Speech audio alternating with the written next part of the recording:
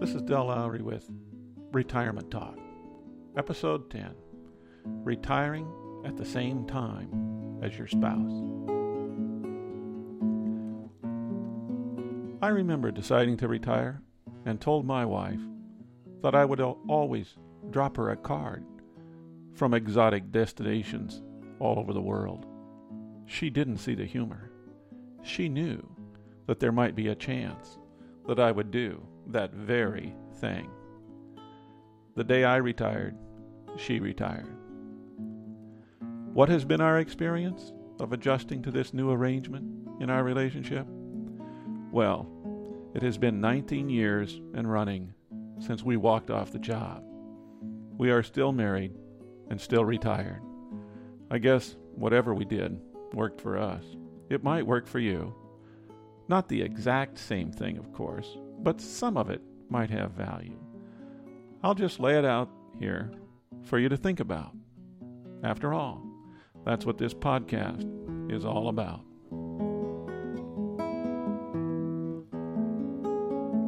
I have heard horror stories about the idea of the men being underfoot or in the way after retirement. I'm not sure that was the case for us. I don't think it was a big problem. When I asked my wife for comment for this program, she never mentioned it. So I guess I wasn't underfoot.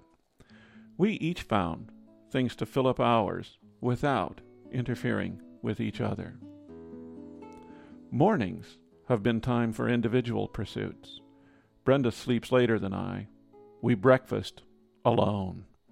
Then she focuses on watercolor in her studio. I practice Tai Chi, walk in the garden, and then play the guitar for at least 2 hours. Except for the guitar, there is no sound in our house until after noon. Nothing electric, no radio, no TV, no music, other than the guitar. I always ask her if the music bothers her, but she has always claimed that she rarely hears it. I guess she is focused on her painting, and my music is just meaningless background. A little side note here about the lack of electronic stuff coming into the house before noon. We have found it very refreshing to save all political chicanery, airplane crashes, murders, fires, crashes, and wars for later in the day, usually presented to us by the print media. I could never figure out why people listen to the news in the morning. Bad, tragic news sells. Seems like a bad way to start a day. At 11 o'clock each morning, we join together to get our exercise. She and I see this as a real plus in retiring at the same time. It is easier to keep to a regimented exercise program if you have someone to do it with. We ski, play racquetball, run, bicycle, lift weights, or just go for a fast walk. We at our lunchtime without getting in each other's way. In the afternoons, we again pursue our own particular interest, whatever that might be, or we might join together in some project around the house or in the community. We might work on a woodworking project. Over the years, we have built everything from pieces of furniture to an addition on our house. She might go shopping or run errands. I might work at the computer or write. And before that, we might both enjoy a good nap. Late afternoons always see us coming together again for coffee. It is our place to socialize. We know the baristas by name, and they know our drinks. This is not as simple as it seems, since we rotate between 3 different coffee shops, 1 in Bellingham and 3 in Vancouver. Here is where we read magazines, do a crossword, or talk to friends. We love to sit and solve all world and local problems within the time it takes to drink an Americano. Just because you retire at the same time doesn't mean you can't do things your spouse doesn't do. We have each taken different classes, workshops, and explored various aspects of painting or music or something else.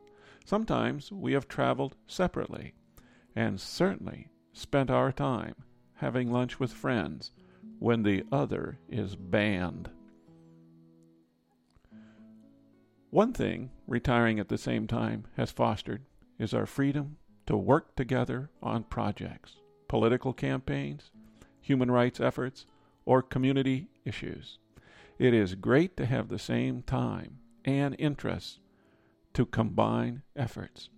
We have also met a lot of people doing this sort of stuff.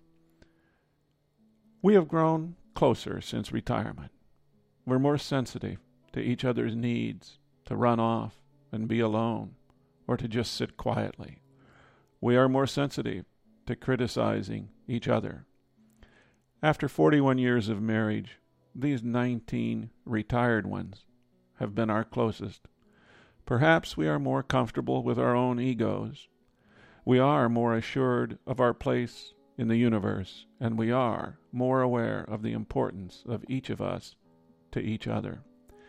It seems to me like retirement is not a time when one person has to get in the way of the other.